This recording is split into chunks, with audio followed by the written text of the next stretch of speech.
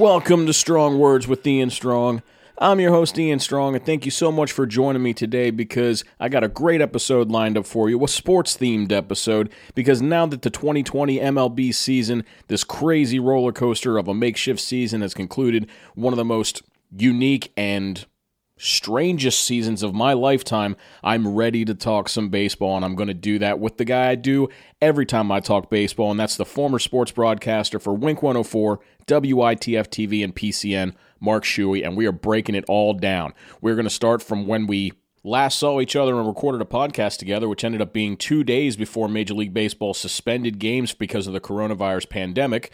And we're going to take it from there. We're going to talk about the labor dispute. We're going to talk about the restarting of the season, all the rule changes that were implemented in order to get this 60-game abbreviated season in, what we thought about the rule changes, what we thought about the season in and of itself, who we think the awards are going to go to at the end of this postseason, and what we could look forward to as the offseason is now officially underway. So let's get into my conversation, a 2020 MLB season review and postseason preview with Mark Shuey after I do what I do every episode, and that's play a little music that I personally recorded every instrument for right here for you on Strong Words with Ian Strong.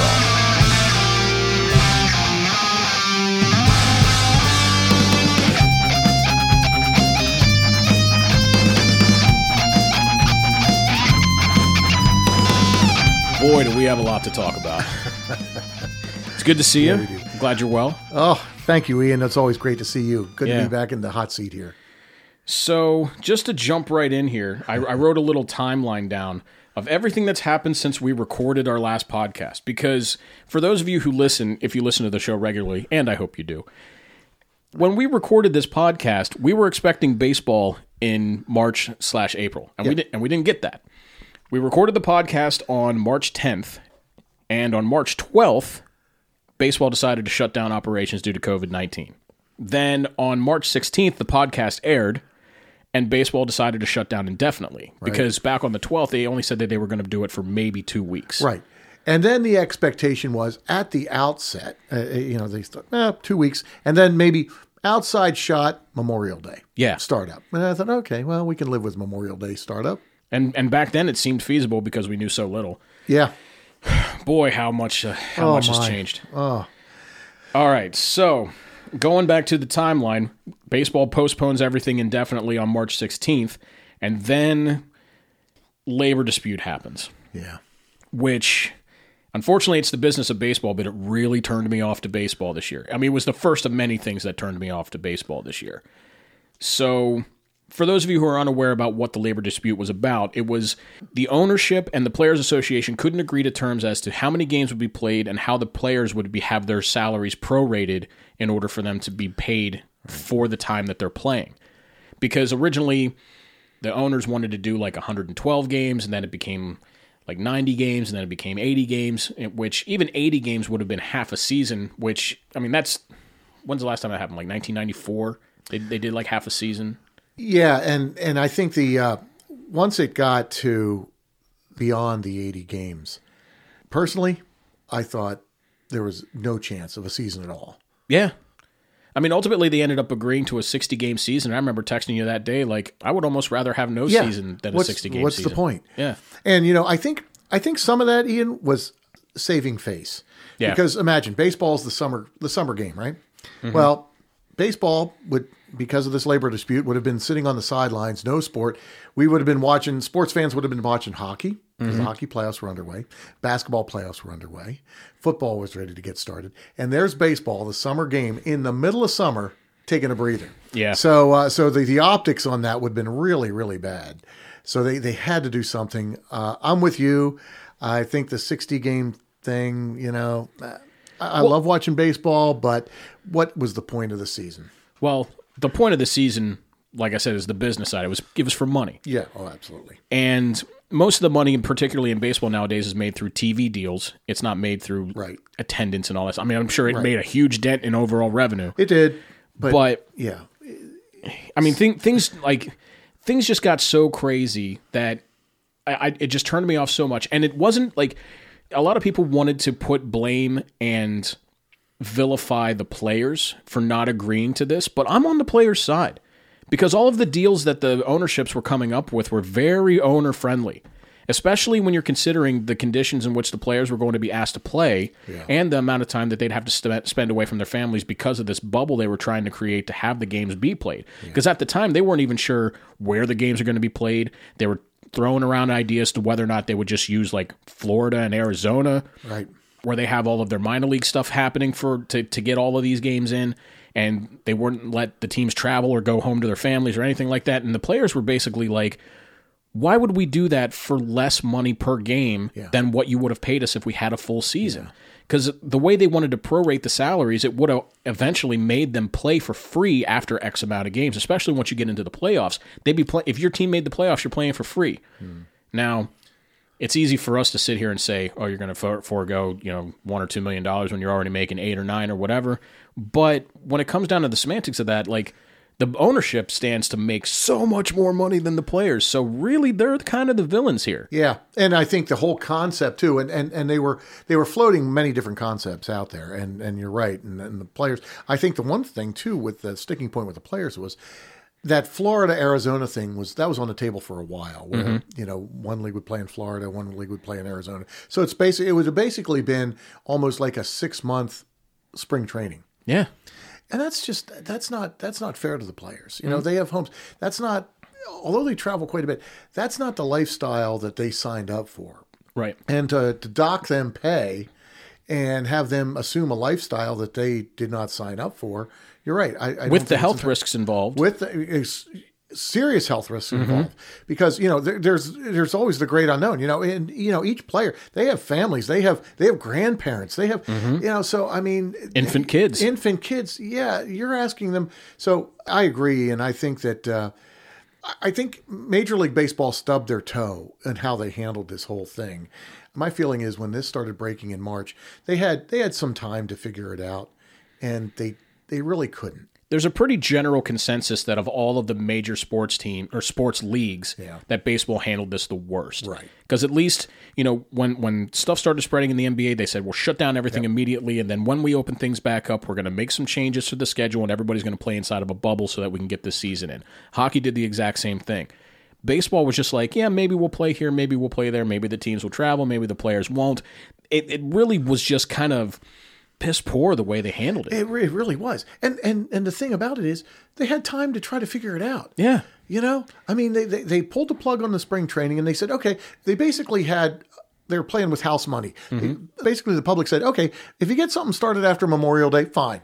So they had 2.5 months to try to figure out a decent plan. And then even after that, we head into July, to July 4th, supposedly the prime time baseball, still nothing set, and that's when I think people were getting pretty much disgusted. Well, and in the meantime, the players weren't even sure whether or not they should be maintaining their, being in shape, whether or not they're supposed to go home.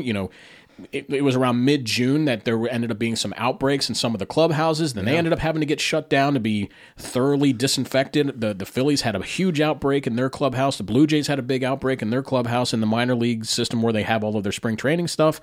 And it wasn't until June 22nd that they actually resolved all of the issues and said, okay, this is how we're going to start baseball. But then they resolved all the issues, but they hadn't even created a protocol yet as to how they were going to have all these players play safely, and they didn't even get that agreed to till the next day. And again, this is where like the kind of the business of baseball kind of comes in. It didn't even really get done. The deal between the Players Association and the ownership never got made. They had to basically dump the deal and then force the players to play the 60-game season because it was a provision in the contract that said if we can't come to an agreement, this is the option that we have on the table, which makes the most financial sense for both ownership and the Players Association because then you can file grievances that neither team or neither side was willing to negotiate properly, and then you can get max reimbursement for your prorated salary. Right. It was a mess. A huge mess. Yeah. And I think of all the sports, you said that they handled it the most poorly, and I agree with that. And I think of all the sports too, that there's a lack of legitimacy to the season more with baseball than anything else because you're playing like a 30-year games. You're you've got a lot of players that opted out. Yeah, I mean, they didn't even decide, like, a 60-game season, that's really only like 40% of a season, of a regular season being 162 games. This isn't even half a season. Right. And, like, to me, it just kind of seemed like they're really only doing this for the money. Right.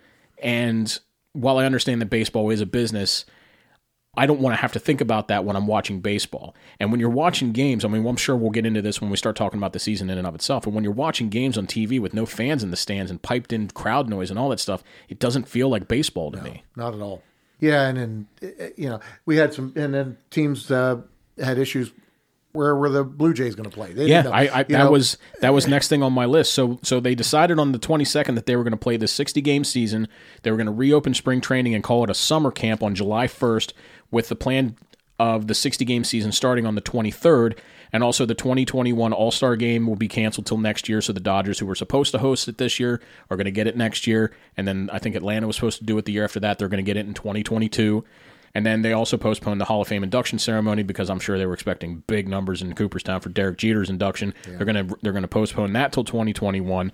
But then 2 weeks later, as you mentioned, the Blue Jays didn't even have anywhere to play. No. Because the Blue Jays being out of Toronto, it's the only Canadian Major League Baseball team. Rest in peace, Montreal. The Canadian government would not allow the Blue Jays to play their home games in the Rogers Centre because it would require too much border travel between the two stadiums. I understand and kind of agree with that, but then they had to try to scramble to find a place to play. I remember they asked the Pirates, Pittsburgh, if they could play in PNC Park, and they said no. Yeah, which I understand that too. Sure, especially with as little as we knew about COVID and how long it stays alive on surfaces and stuff like that. You're asking them to share clubhouses with people that you don't know. I totally get it. And eventually, it wasn't even until a week before the season started, they decided that they were going to use their AAA Buffalo affiliate as where they were going to be playing their Major League Baseball home games. Yeah. Again, major turnoff. I mean, I don't really care that much about the Blue Jays, but I would, if I was a Major League ball player, knowing that I had to come up through that stadium in order to make it to the big leagues, I wouldn't feel like a big leaguer playing in a AAA ballpark. Yeah, and just the fact that they had to scramble to get a place to play their home games. I mean, for what? I think that it was kind of a pointless season, and you're absolutely right. There's too much money on the table for either side to walk away. Don't get me wrong, I enjoyed watching the ball games this year, but there was always that in the back of my mind, like, what's the sense? What are we doing this for? What are we doing this for?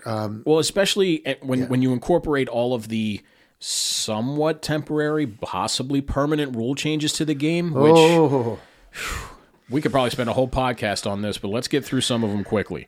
So some of the rule changes that they made in this agreement between ownership and the players' union in order to get this 60-game season in included a 16-team playoff tournament style instead of 10, right?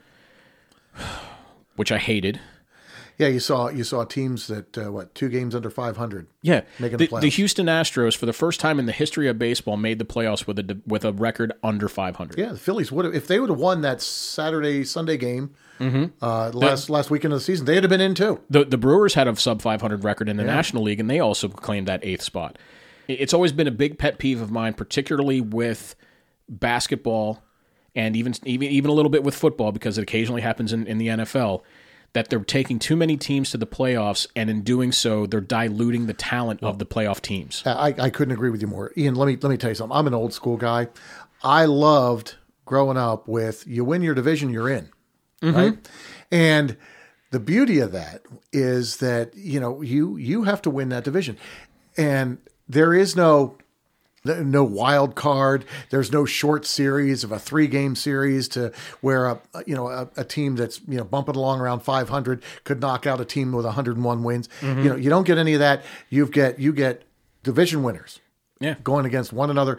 And back when I was in my teenage years and whatnot, I had a lot of friends that were Yankee fans and Oriole fans, and the AL East was always rugged. You had 3 teams that could potentially win close to 100 games, the Yankees, Orioles, and Red Sox in the late 70s. Those guys were always hovering around 90, 95, 100 wins. And then the Royals would make the playoffs with like 88 wins. But that's the way it is. Yeah. And so, so you have a couple of teams with maybe a 90-win season and you're sitting out, but that's the way it was. Baseball's it's a marathon, and they've turned it into a sprint. And so by expanding the playoffs, I just don't think it's fair. I think it's made for the teams that last through the long haul of Yeah. the Major League season. And, if you win your division with 88 games and you go against a Yankee team that, had 101 wins and you beat them, hey, that's part of the beauty of the sport. Well, fortunately, until we have another deal struck up between the players' union and the ownership, which I don't think happens till the end of the 2021 season, we already know for a fact that the 16-team playoff was for 2020 only. Right. We're not going to see that next year. I hope we don't see that in any year. Right.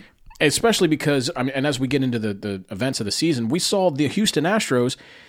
We've learned in baseball via the wild card rule that it doesn't matter who's the best, it matters who's the hottest. Yeah. And the Houston Astros, despite limping into the playoffs, were the hottest team in baseball, and they almost made it to the World Series, one game short of the World Series with a sub-500 regular season record. I never want to see that in baseball. Now, I do think that there's a lot of talent on that club. I think that they were a World Series caliber team. I think they had a lot of distractions on and off the field, which could have led to them not being a World Series caliber team, but that didn't mean that the talent wasn't there. Yeah.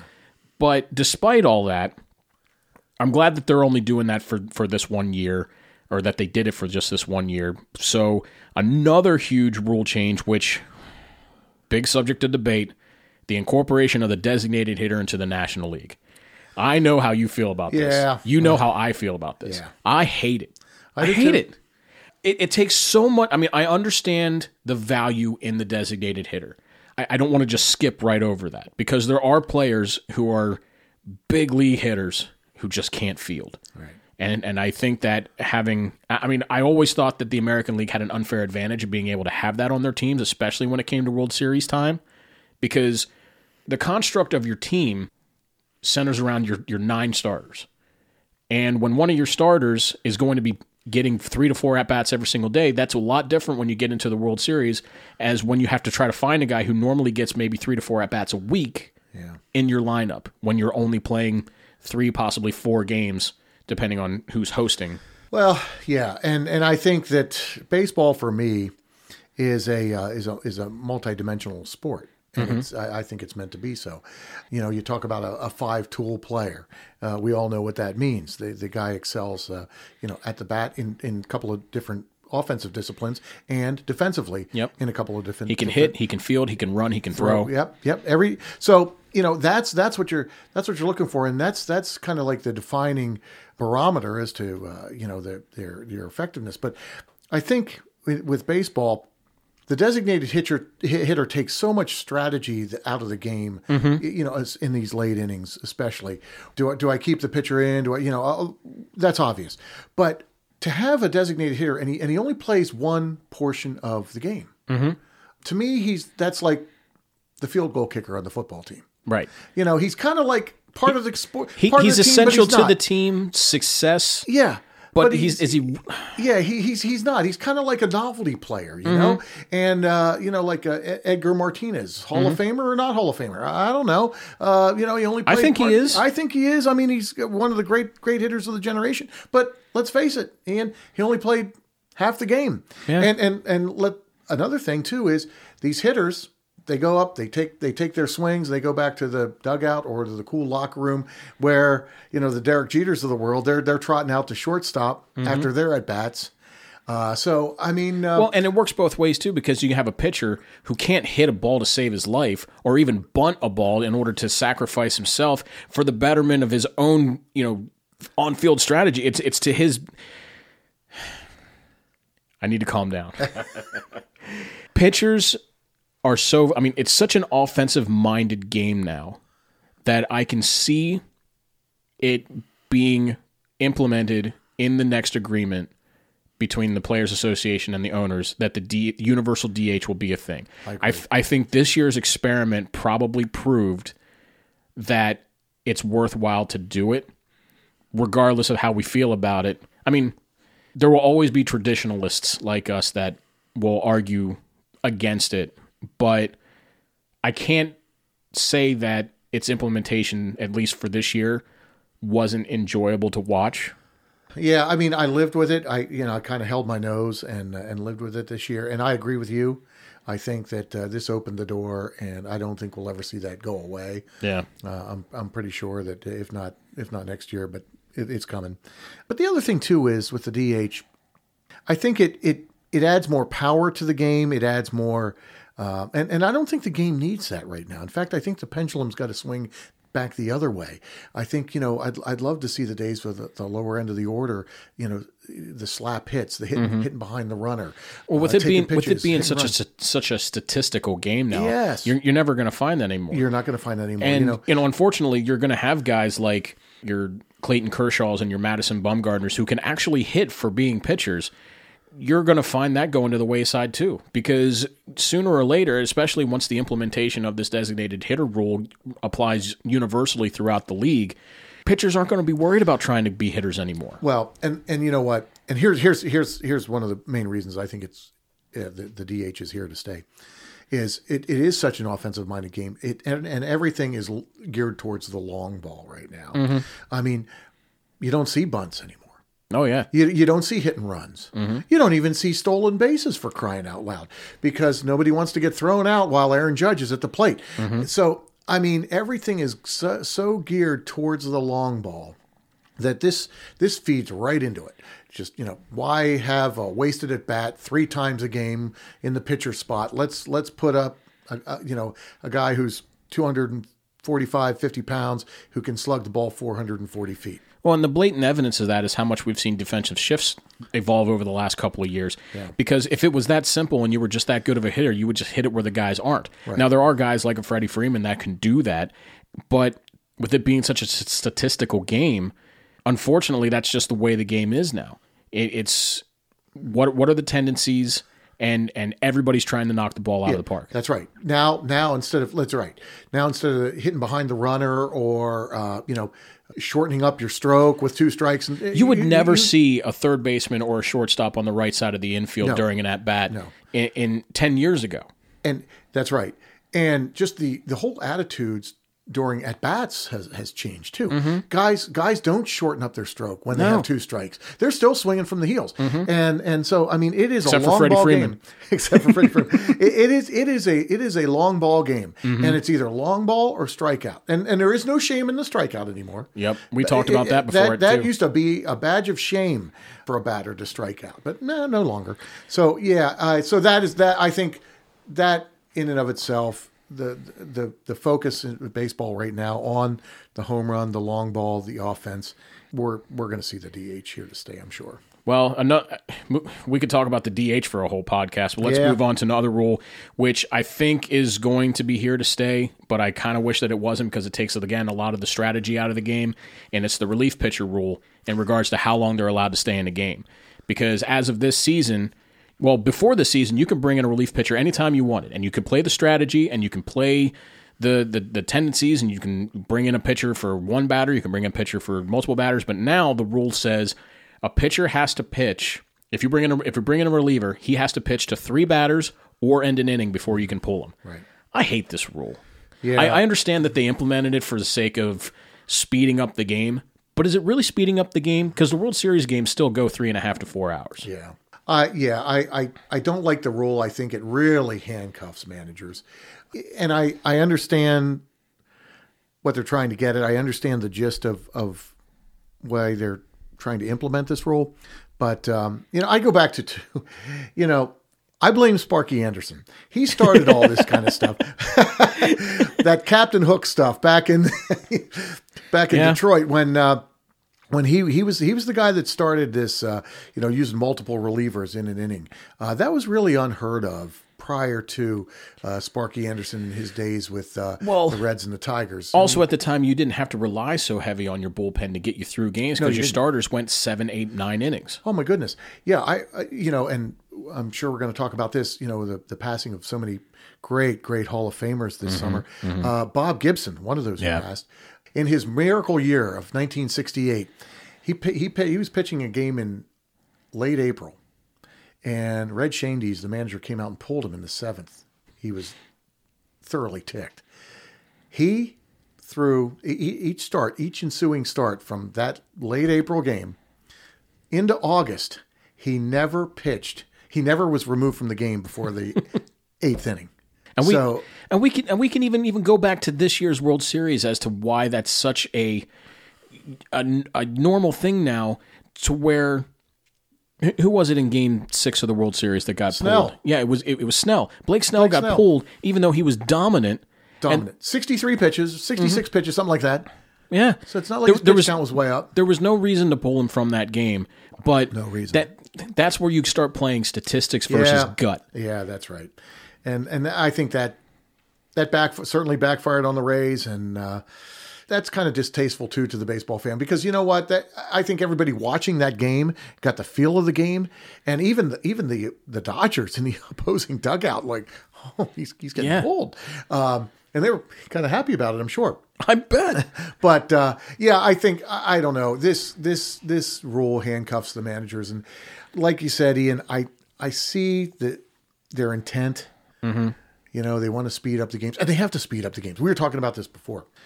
What was it, October 13th, 14th, one of those days, mid-October, was the 60th anniversary of Bill Mazeroski of the Pittsburgh Pirates' historic home run, which won Game 7 of the World Series in Pittsburgh, beat the heavily favored New York Yankees, right?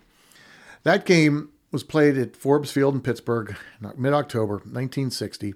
It involved 9 pitching changes. There was actually some time taken for an injury. The final score was 10-9. So a lot of offense. That game was played in 2 hours and 36 minutes. Nowadays, that's what you would expect a 1-0 game to be. Yeah, that's right. That's right. The only way you're getting a game in less than 3 hours is if it's cut short by rain or if it's 1-0. Yeah. 1-0 and a pitcher's duel where both of them go, into the 8th or 9th, both starters. Well, the relief pitcher rule, which we were just discussing, that's one that's here to stay. That was just implemented permanently, but it's going to be beyond this season. Another rule, no big deal here. Rosters were expanded to 26 instead of 25 players, 27 if you have a doubleheader that day. I'm okay with that, especially if you're carrying a DH. Right. And with all of the injuries that happen with athletes nowadays, it makes sense to have an extra guy on the team. Right. Then there was the doubleheader rule. 7 inning. 2 games that are 7 innings instead of 2 9-inning games. That is not baseball. No. I understand why they did it, and I know it's only for this season. I did like that there was only a 45-minute turnaround between games when there was a doubleheader. I did like that. Because normally when you have a doubleheader, it's like 3 hours between games. Yeah. And I don't think that's good for the players. It's not good for the fans who are in the ballpark. Well, again, I'm going to go back to, I can remember a day when there were scheduled doubleheaders. Mm-hmm. And the doubleheaders, there would be, like you said, 45 minutes between the games. Mm-hmm. Sunday afternoon, Friday evening, twinighters. And they were great. 9 innings though. They played the full 9, and I think they adopted this from their minor league systems, because the minor leagues they've done these 7-inning doubleheaders for years, but the consideration there is travel a lot of times, because these guys get on a bus. Mm-hmm. They don't have chartered planes. Yeah, they don't have the chartered planes. Mm-hmm. They don't. So it's a little bit more primitive in the minor league. So they give these guys a little bit of a break and say, you know what, let's get out of town a little bit earlier and get a head start. And there were so many double headers this year, especially because during the season there were COVID outbreaks left and right. Yeah. I think the final total was more than 40 games got postponed just because of COVID outbreaks, and then there was the violence in Milwaukee, which resulted in a bunch of games in Milwaukee being suspended. Right. That's totally understandable. I mean, even basketball suspended some of their games as a result of that. But when you're suspending that many games in a season in which you're only playing 60 games, these guys are playing like 12 games in 10 days. Yeah. That's too much. Yeah, it really was. Yeah, when you play more than one doubleheader a week, which many of these teams did, that's ridiculous. And that's trying to shoehorn this season into that little calendar that they had. Yeah, I mean, no wonder it wasn't fair. No wonder players were opting out. Yeah. I mean, there was probably, I want to say, somewhere around like 20 players opted not to play this season because of COVID-related concerns. Some of them, like Braves outfielder Nick Markakis, decided to opt back in. Yeah. But, I mean, there were some players like Buster Posey. His wife was pregnant with multiple children. He didn't want to expose them to it. Mike Trout almost opted out. And can you imagine what the game would have even been like if guys like Mike Trout are saying, I'm not going to play? The greatest player on the face of the earth right now. Then you had Cespedes, who just didn't show up. What a weird situation that was. I'm opting out. Yoenis Cespedes chose not to show up to a game, didn't even notify the team that he wasn't showing up. They basically said, we don't know where he is. We might have to send a search party out for him. Concerned for his safety. Yeah. They thought he might have been abducted. He might have been hurt. No, he just said, you know what? I just decided not to play. I'm going back to Venezuela or wherever he's from. Yeah, I decided this morning to opt out. Right before the game. Wow. Hopefully nobody picks him up. Right. Because he's a free agent this year. Yeah. Another rule, which I actually did like, I don't think we actually ended up seeing it implemented, but I wouldn't mind seeing it implemented in future games, is if a game ended up being postponed due to weather, or let me rephrase, suspended due to weather, they would pick up that game right where it left off instead of replaying the innings that were already played the night before. Yeah. I'm for that. Yeah. Because whatever stats that happened during that game should still count. Right. And before this season, they didn't. Right. So you can have a game that went 4 innings, and you can have like a no-hitter going, and then you can't finish it because you start you're not going to pitch 2 days in a row, or you can have 2 home runs in the first 4 innings, and then they end up not counting because they suspended the game. Yeah. I'm in favor of this rule. Yeah, I like that rule too, and it just makes all kinds of sense. That's the way baseball is played. As you're growing up. I mean, Little League and Teeners and Legion. I mean, that's what happens if you get a weather delay or a weather postponement. So, yeah, it makes all kinds of sense.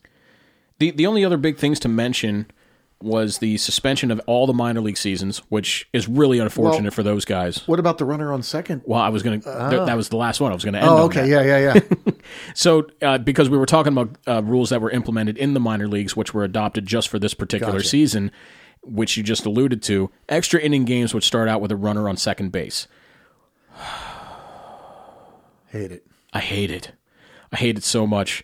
I have a feeling that it's going to stay because it brought it. Because I'm not gonna sit here and say it didn't add a level of excitement to the extra inning games. And I understand that they wanted to implement it because not only does it bring an extra level of excitement to it, but it also eliminates the possibility of games going 16, 17, 18 innings. What's wrong with that? And here's my thing.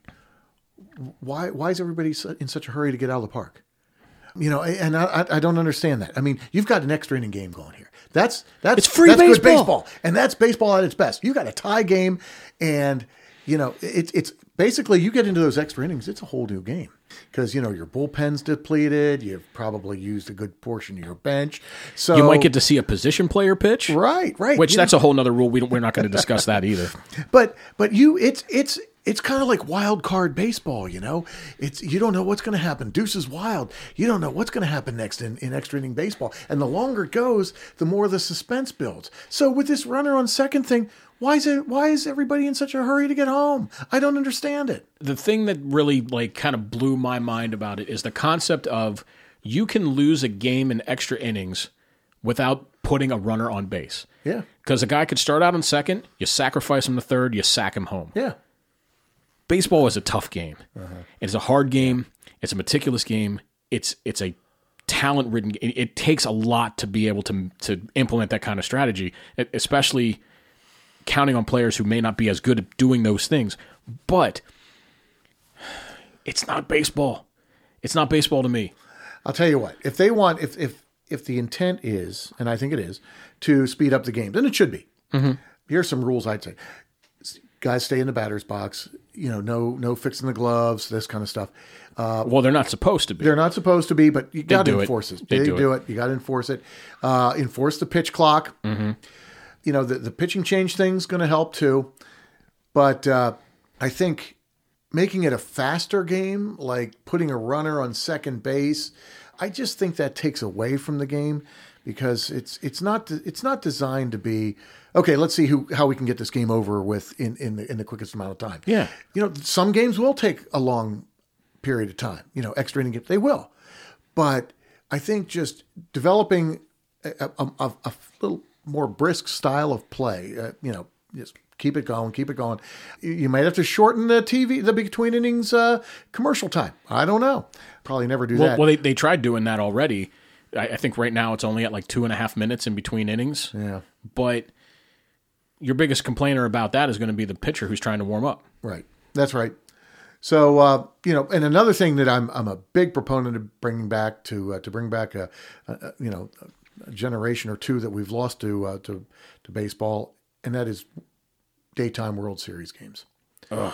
You got to get back to day. You can't start these things at 8:30 at night and they end at 1:45 in the morning. These are showcase games. No offense to you people who live on the West Coast, I do not want to watch baseball at 11:30 at night. I can't. I have a job. Right. I have a day job. And, there wasn't a single playoff game this year that I watched till the end that didn't make me get less than 6 hours of sleep. Yeah. Yeah, it's impossible. Baseball's a great daytime sport. And the World Series had gone a long, long time with playing exclusively day baseball. First World Series night game was 1971. So, and the last World Series day game was 1987. So we've gone a long time without day baseball in the World Series. Well, unless you live on the West Coast. Games. Unless you live on the West Coast. Unless you live on the West Coast. Because the game games start at 8 Eastern time, but it's 5 in LA. Right. So, but yeah, these are their showcase games. And you've had a couple of generations of kids who haven't been able to watch and fall in love with the sport because they don't get the thrill of seeing a seventh game to the end. It's a shame. With everything that we just went through, we're already 35 minutes into this recording. Oh my goodness. We haven't even talked about the season yet, but I've already come up with 15 reasons why I didn't want to watch baseball this year. And then you add on top of that, I couldn't go in any games this year. Yeah, that's right. Which is an annual tradition for me. I was looking so forward to being able to go to Seattle this year for Memorial Day weekend to see the Braves play the Mariners. It's a trip that I've been looking forward to for a while because they don't play in Seattle very often. Great stadium. And I couldn't go. Great city. No fans allowed. And then you're playing in front of cardboard cutouts of players' dogs and people who paid $50. People paid $50 to have a cardboard cutout of themselves put in the stadium. And then at the end of the year, they would call you and say, "Hey, you need to come pick it up, regardless of where you live in the country." Yeah, a buddy of mine did it. I thought about doing it, and then I'm like, "Oh wait, I'd rather have $50 in my pocket." Then because I'm not going to watch the game on TV looking for where they put my cardboard cutout. Right. Because I honestly tried to watch the first week's worth of games, and I couldn't do it. It just didn't feel like baseball to me. Watching National League teams with the designated hitter and the guy starting on second after the ninth inning, and no fans in the stands, piped in crowd noise, which is just weird. Yeah. Nothing about it felt like baseball to me. It just felt like this is a money grab, and we're only playing because we're being paid to. Yeah, that's a really good point. And, along with all the other weirdness of 2020, baseball, I think, in addition to all that you said, and I agree, I think the zero fans in the stands was really odd, and it was very difficult to get used to. But you know what? And in all of that, which is absolutely right, the thing that really stuck in the back of my mind through the whole season is it's a 60-game season. What is that? Yeah, that's an aberration. That is not, when you're playing, like you said, less than half of your season, that's really not a season. And so honestly, that all piled together, it just very low interest. Honestly, for me, I didn't even get any type of interest until playoffs started. And it wasn't until the playoffs started that they started letting fans back into the stadiums. I don't know if one has anything to do with the other. I think it does a little bit. It felt a little bit more like baseball to me watching them.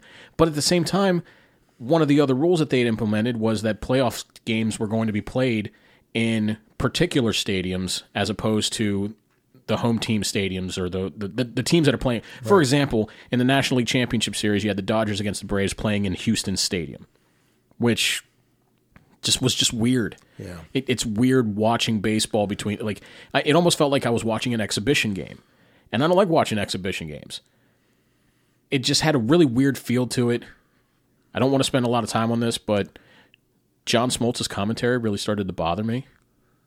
I love John Smoltz. I'm a Braves fan. Of course I love John Smoltz, but it seemed like he couldn't wait to talk about any time the Dodgers did something in the NLCS. Joe Buck too. I'm not going to spend any time on Joe Buck. I've already said his name 2 more times than I ever want to say his name in a podcast. I hate Joe Buck more than I hate FP Santangelo. I'll put it that way. Wow, that's saying something.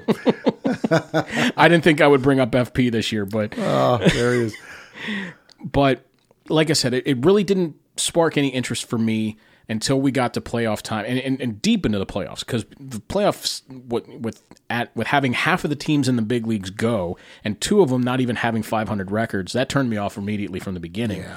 But it wasn't until the teams that really deserved to be in the playoffs in this 60-game season started to face each other, and we got rid of all those teams, that it really started being meaningful to me. Now, even though the Astros made it to the ALCS having a sub-500 record, they were playing like a World Series caliber team at that point. And if they would have played a 162-game season, they probably would have been a 500 team. Yeah.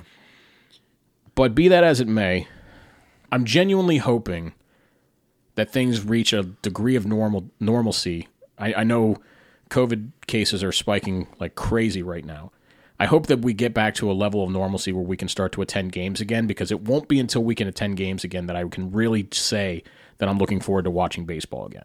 And I agree with you, because I think baseball is, and anyone who has gone to baseball games knows that there's such a great difference between being at the baseball game and watching it on TV. And when you're watching it on TV, you recall what it's like being at the game. Mm-hmm. So, that fan those fans that you hear and see on TV, you can kind of put yourself in their position when you're not actually at the game, but because you've been to the game. So you know the kind of magic that a baseball game presents live. You and I both know people that may not be fans of the sport of baseball, but genuinely enjoy a day at the ballpark. Yeah, exactly. My daughter-in-law, we took her to her first baseball game, and she absolutely loved it. Doesn't watch it on TV at all.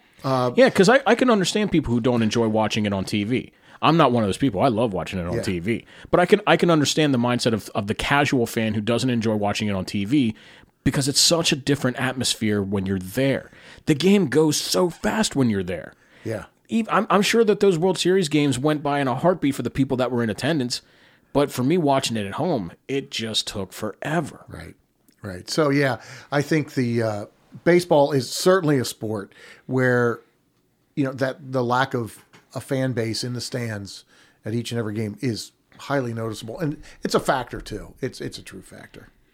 So I don't want to just skip over everything that happened in the season, but let's talk about it in the perspective of who went to the playoffs versus who we thought on March 10th who would go to the playoffs. Because I know I said this to you off the air. We were pretty close with our preseason predictions. So be it as it may with the expanded playoff entries, when we look back at the season, when we first recorded the podcast on March 10th, before COVID shut down baseball for a few months, in the AL East, we said it was the Yankees division to lose, and if it wasn't them, we figured it'd be the Tampa Bay Rays. The Yankees ended up playing the Rays in the playoffs, and the Rays ended up playing in the World Series. Pretty spot on. And, and the Yankees faded towards the end. I still think they're the class of that division. Mm-hmm. It's had some brutal injuries. And shout out to Toronto, too, because I know that I said that they were an up-and-coming team, and they proved it this year, and they're only missing a couple of pieces before they're perennial contenders. And, you hit the nail on the head, and perennial, too, because they're young. Mm-hmm. They remind me of an American League Braves team. They've got a lot of young position players who can play the game. And so we're going to hear from the Toronto Blue Jays in the coming years, no question about that. But we also did say that, how do we not get a Yankees-Dodgers World Series? And we didn't get that, but we were pretty close. I think injuries really hindered the Yankees this year. Yeah. Oh, yeah. I think that their seeding in the playoffs was really affected by the fact that they weren't able to play 162 games, and they weren't able to play 60 games healthy, because Giancarlo Stanton and Mike Judge both spent significant time on the injured list. Half of their pitching staff was depleted. Yeah. But moving on from there, the AL Central, we said the Twins were the class of that division. They were. And they were. Yep, they were. We said if not them, I said I really liked what Chicago was doing. Keep an eye on the White Sox. They made it into the playoffs. In the West, we said if the Astros didn't have too many on-the-field issues, I said I really liked Oakland. You were a really big fan of the Angels, which I was a big fan of the Angels too. It just didn't come together for them. It did not. Yeah, and for whatever reason, and maybe their whole franchise, Mike Trout, he was kind of waffling on whether he was going to play or not. So who knows? They kind of spun their wheels, and maybe it was that indecision from their superstar player. I don't know. New manager, Joe Madden. He didn't really get a crack at at a full spring training, and then all of a sudden you're thrown in and you got a 60-game sprint. So I think the Angels, I think they do have a good team. They'll be back, but boy, aren't the Oakland A's a great story? Man, you can just never ever count them out. No, what Billy Beane has done with that franchise, I mean, it goes without saying because Brad Pitt told us all how he did with that franchise, but what he continues to do every single year and surprise everyone with an island of misfit toys in a brutal division. Mm-hmm. Yeah. The Oakland A's are always fun to watch, and they deserve a. They're like the Tampa Bay Rays too. They're a West Coast Tampa Bay Rays. They play at a poor stadium. They don't get a great amount of support from the community, but they have a franchise from top to bottom, organizationally, from president, GM, scouting, managerial, players are well coached. They're just like Tampa. These two franchises, they do it right. Yeah. And they're always competitive, yet they're locked into bad stadiums, communities that don't support them. They both deserve better. They do. So moving on from the American League, we'll go to the National League. We'll start in the West. We said it was Dodgers or bust, and it pretty much was Dodgers or bust. Yeah. I mean, but you did give a shout out to the San Diego Padres, and they had a phenomenal year. I think that they are poised to basically take over as the class of that division now that the Dodgers have won their World Series. Yeah, I think the Dodgers will have a fight. They'll be challenged in that division for sure. I mean, don't get me wrong. I think the Dodgers are still going to be the class of that division. They've got a lot of talent. But young talent too. But the Padres are up and comers, and they have a very good farm system. Their ownership is putting all the pieces together, and you can see it starting to build year after year. Yeah, they are. And Machado had a great year for the San Diego Padres, as did Fernando Tatis Jr., who I predicted was going to break out as a star this year. I'm just going to say that, and he did. He did. So then we move on to the Central. We both missed our shot there. We both called it the Cincinnati Reds, but we also said it was probably the least competitive division in the National League. It turned out to be that way, and I'm not surprised that the Cubs ended up taking first place in that division because they've always had the pieces. It just never seemed to come together, and really, with all the teams in the Central that made it to the playoffs, I think 4 out of the 5 teams made it to the playoffs. Yeah. None of them made it past the first round. Right. Yeah. Cardinals, Brewers. Mm-hmm. Yeah, I'll be honest with you, Ian. The Cubs kind of surprised me a little bit. First year manager, and I don't know why they surprised me because I lost faith in some of their big names. Yeah. The Chris Bryants, the Anthony Rizzos, even John Lester. Even John Lester. I thought, well, these guys are where they're letting him walk. They declined his option. Right. So, but hey, they came back and they had a great year, no question. First year manager too. Mm-hmm. Which we were very critical of, but I think he did a good job. Yeah, he did do a good job. So that was my surprise. I was surprised by the strength of the Cubs season. And then I hit the mark, you missed it. NL East. Yeah, NL East. Oh, yeah. I missed it badly. I predicted the Braves to repeat as the 3-time division champs. You picked the last year World Series winning Washington Nationals to go back. And one finished in first and one finished in last. Like I said, I missed the mark badly. I thought the Nationals had all the pieces in place, and coming off a high of a World Series. Injuries really plagued their starting rotation. Yeah. Max Scherzer didn't have a Scherzer type year. Right. And you got to wonder. Okay, we talk about how lackluster we looked. We looked at the season as from as a lackluster season. These guys just won a World Series. Now they're talking about, okay, it's only going to be a 60-game series. How up can you get for that? They were at the mountain. They were on the pinnacle. And so I understand there's probably a little bit of a hangover there for them. But I thought they'd have a much better year. But I will say this about the Braves, because I have to, being a diehard Braves fan.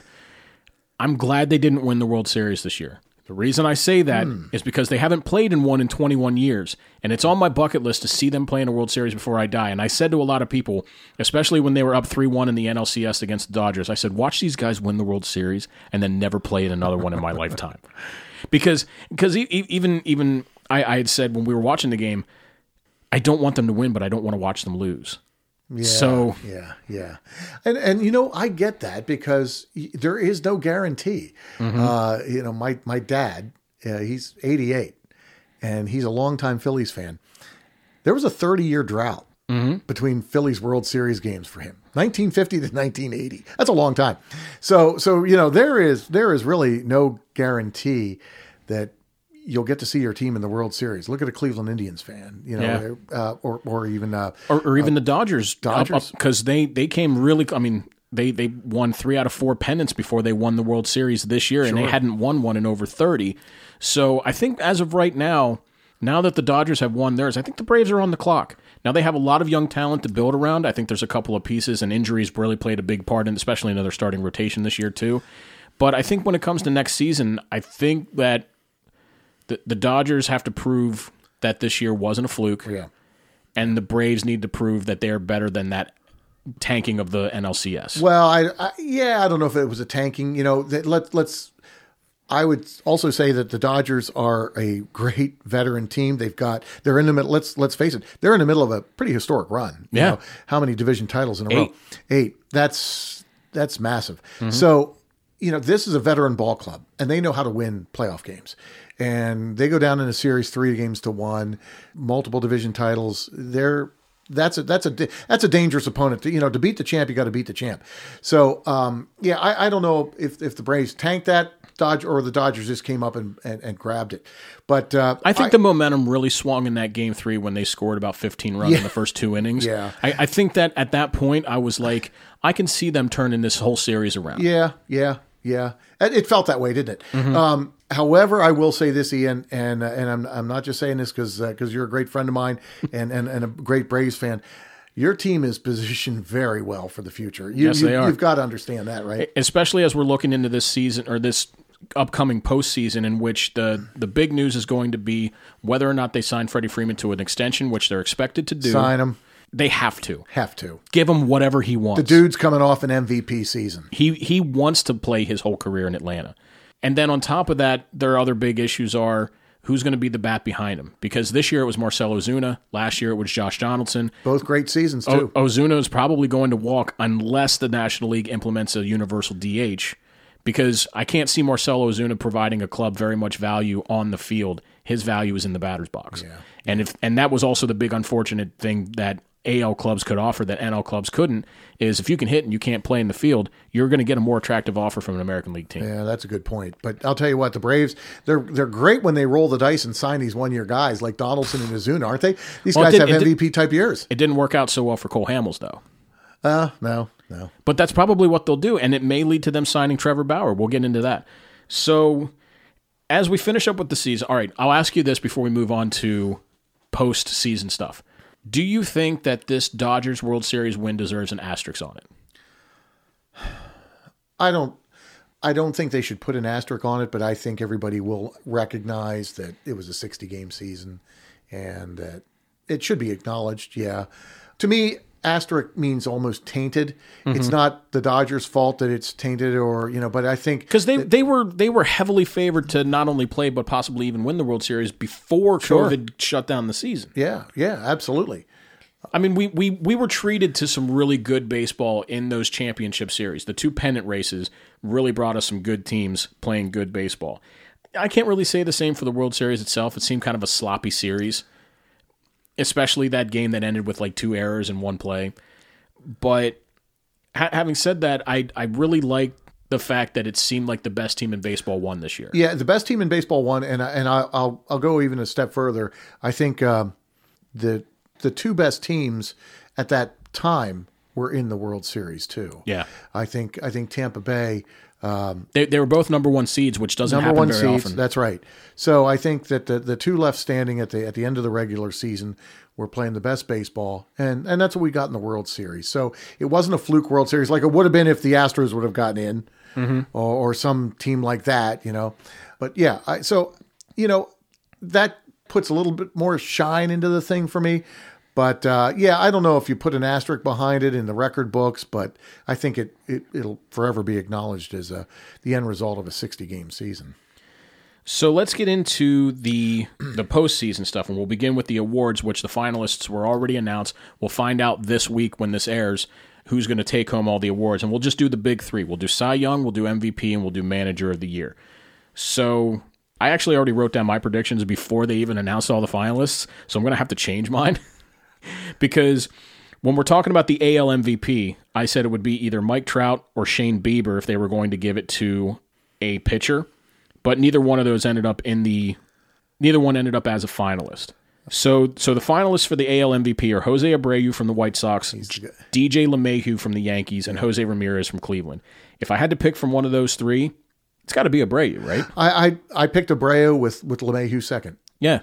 And LeMahieu's going to get paid. He's a free agent this year. Yankees gave him a qualifying offer, which he's obviously going to get declined because he's going to get paid. Right.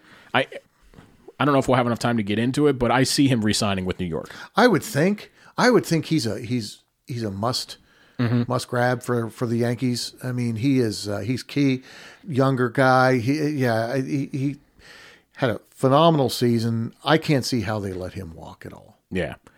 Moving on to the National League MVP, it's between Mookie Betts, Freddie Freeman, and Manny Machado. Yep. I had Freddie Freeman written down even before they announced the finalists. I'm going to stick with that, although I can see Mookie Betts sneaking with it. I don't think Mookie Betts will take it. But the only reason I think that he won't is because the votes are tallied before the playoffs start. Right. And Mookie Betts proved that in the playoffs, particularly in the LCS and the World Series, he is an MVP caliber. I mean, we already knew he won an MVP in Boston, but he reminded us all of the great player that he was, both in the batter's box and on the field, especially on the field.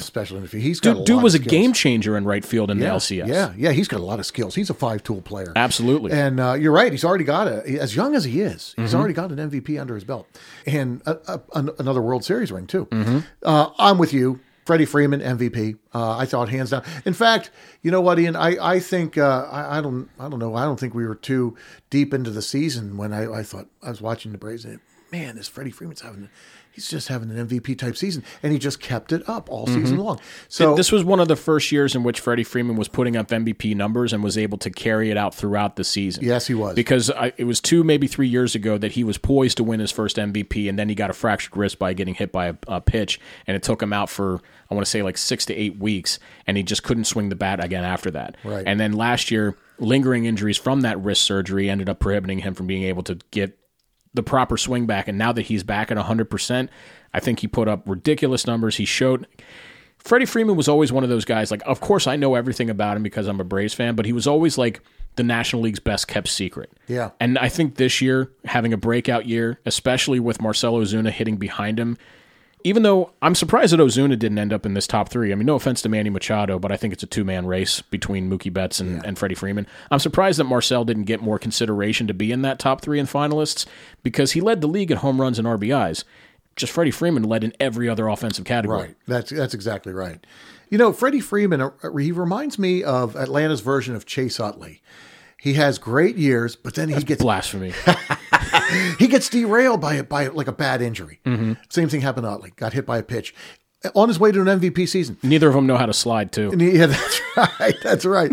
But you know, he's universally respected, and he's great in the field. Freddie Freeman. He's been a really great torch carrier from when Chipper Jones retired. Right. He's been the bridge, the opposite side of the diamond from Chipper Jones. Yeah, and he's been the bridge to the glory days of Chipper Jones to these glory days. So yeah, especially as we talked about with the business of baseball, you don't really see a whole lot of players actually spend their entire career with one team.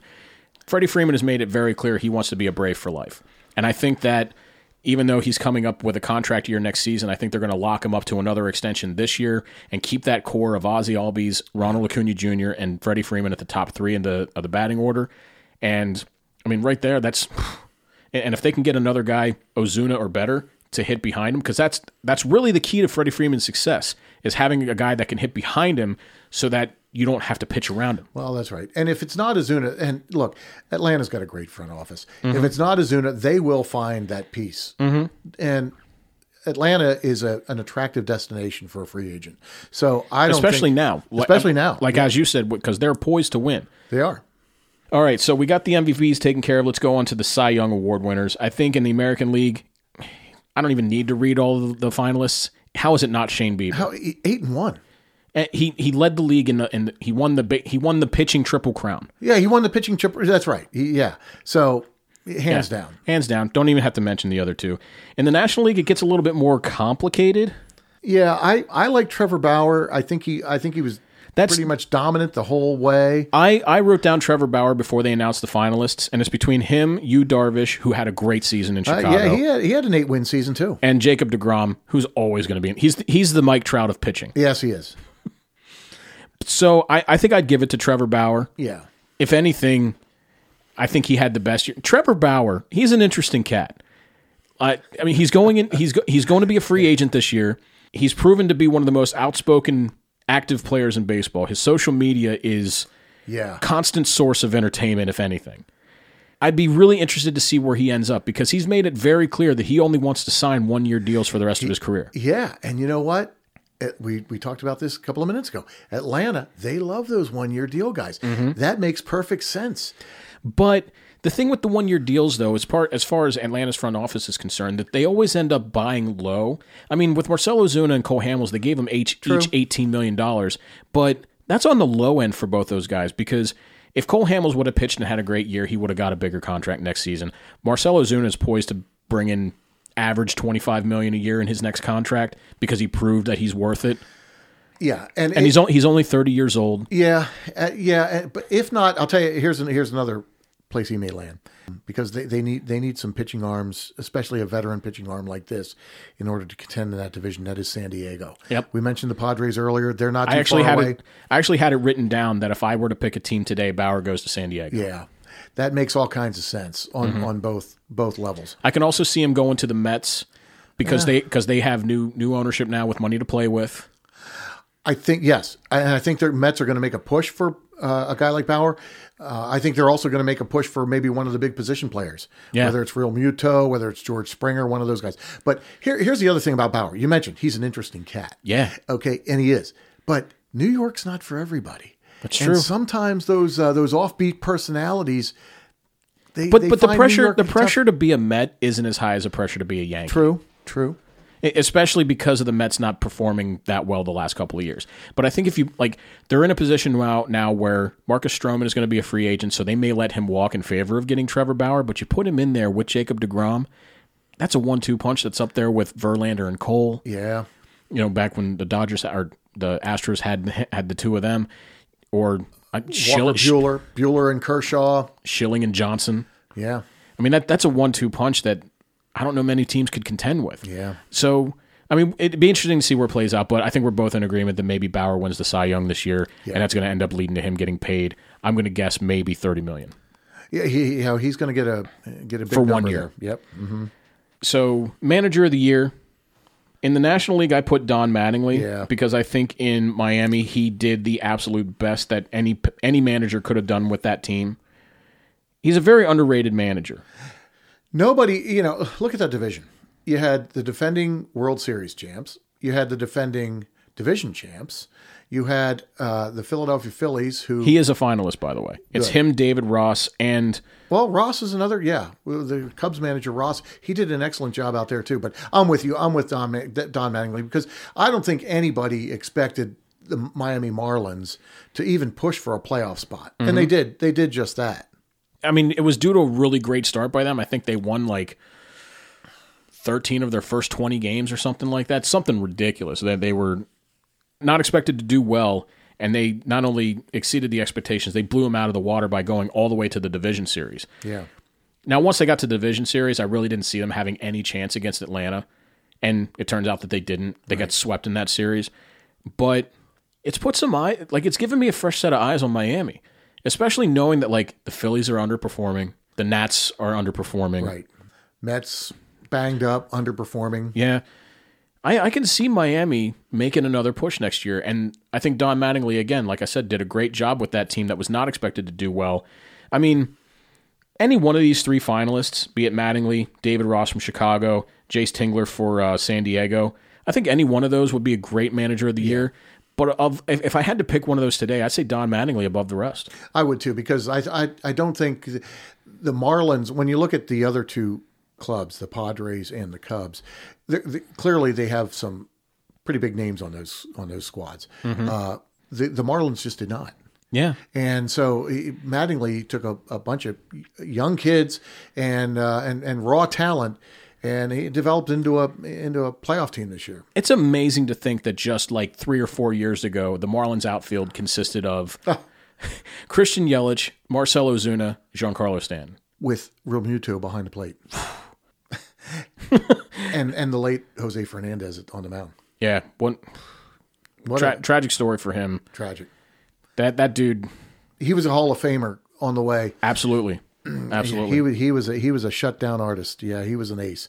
Well, let's move on to the AL Manager of the Year, which this is interesting because for me it's Kevin Cash from Tampa Bay. Yeah, I agree with that. I'm amazed that Oakland's manager didn't get into the finals for this. It was Kevin Cash, Charlie Montoyo for Toronto. Okay, yeah, sure. And Rick Renteria from Chicago White Sox, who doesn't have a job there anymore. Because, and I'm sure you know this already, Tony La Russa is coming out of retirement, hasn't managed a game in 9 years, is going to be the new manager of the Chicago White Sox. Yeah, he's in his mid-70s, right? How is he going to connect to this generation of kids? Exactly. I don't know. That's just an odd move, especially. And the game has changed so much in the 9 years that he hasn't been a manager, especially statistically, which if you've been keeping score at home, I haven't said that word right in the first try every time I said it. Well, and you look, La Russa never managed in the shifts or anything like this. Mm-hmm. This statistical analysis overload that we're doing today. Great manager in his time. Yeah. But you're right. I think he's like third all time in wins as a manager? Yeah, he's got a lot. I mean, my goodness, I think he started managing his managing career with the Chicago White Sox in the 70s. So he's been around. This doesn't make a whole lot of sense to me. It doesn't make sense to the fan base. It really only seems to make sense to the owner because I guess because he passed on him a long time ago, he wants to make up for that for some reason. Yeah. I feel bad for you White Sox fans. But I agree with Kevin Cash I think so too. Tampa Bay's been a good, solid club for a couple of years, and they play in a brutal division, and they don't have the money and the worst stadium in the league, worst by far. Yeah, so kudos to Cash, and their front office do a great job down there in Tampa. They deserve better, like we said earlier. Yeah, but again, as we said, I think Kevin Cash takes Manager of the Year. How about Rookie of the Year? How about the Phillies' Alec Boehm? You know what? Why not? Why not him? I think he had a great year. Yeah. I totally forgot about Rookie of the Year. I didn't write down any of the Rookies of the Year. 338. I mean, the guy and the other kid from San Diego, Jake Cronenworth, outfielder. Great young player. That dude's going to be good for a long time. He's going to be good for a long time. But actually, Boehm had more hits in less games than Cronenworth. But who knows? And so it's down to Boehm, Cronenworth, and Devin Williams from Milwaukee. And who I don't even know who that is. Yeah. And then I don't know many rookies in the American League. Oh, he's a reliever for Milwaukee. Okay. The one kid they seem to like a lot as a rookie in the American League is outfielder for the Mariners, Kyle Lewis.